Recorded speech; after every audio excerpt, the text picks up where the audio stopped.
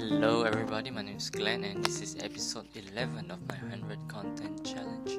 And before this I talk about me writing on a journal, and I design it based on a format known as a bullet journal, which is a format where you write your tasks in a specific way with like specific icons that you can design yourself.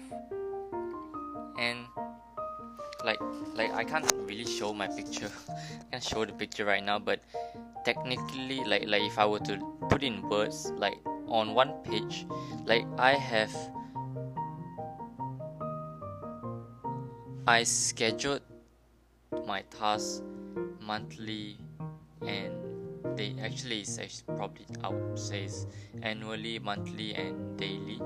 And I have a set of things that I want to accomplish each year, and I am writing, like in the process of writing my 2020 things that I want to do in 2020, and then from that I will proceed to write the things I want to complete, like when you have 10 tasks to complete in 2020, you'll probably take a task at a time. So that's what I do. I would write the task that I want to get done in January, and after that of course I'll break them even further down into daily goals, like things that I must complete each day. And yeah, technically speaking, I do have goals each day, things that I must get done, and this includes routines and things like consistent stuff, and more about it later on. But like to put it in simple words, I have goals set up for each year, and then I'll break it down into months, like which goals I should try to aim for this month and which one can postpone. And then after that I'll further break it down into daily goals.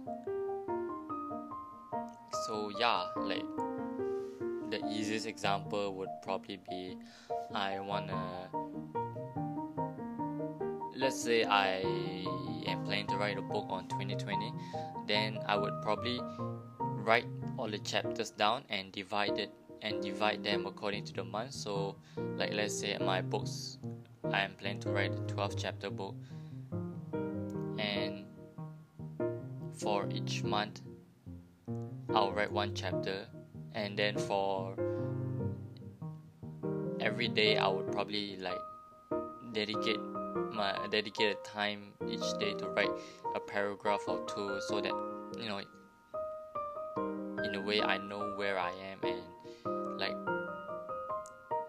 so I don't overwork myself in a way.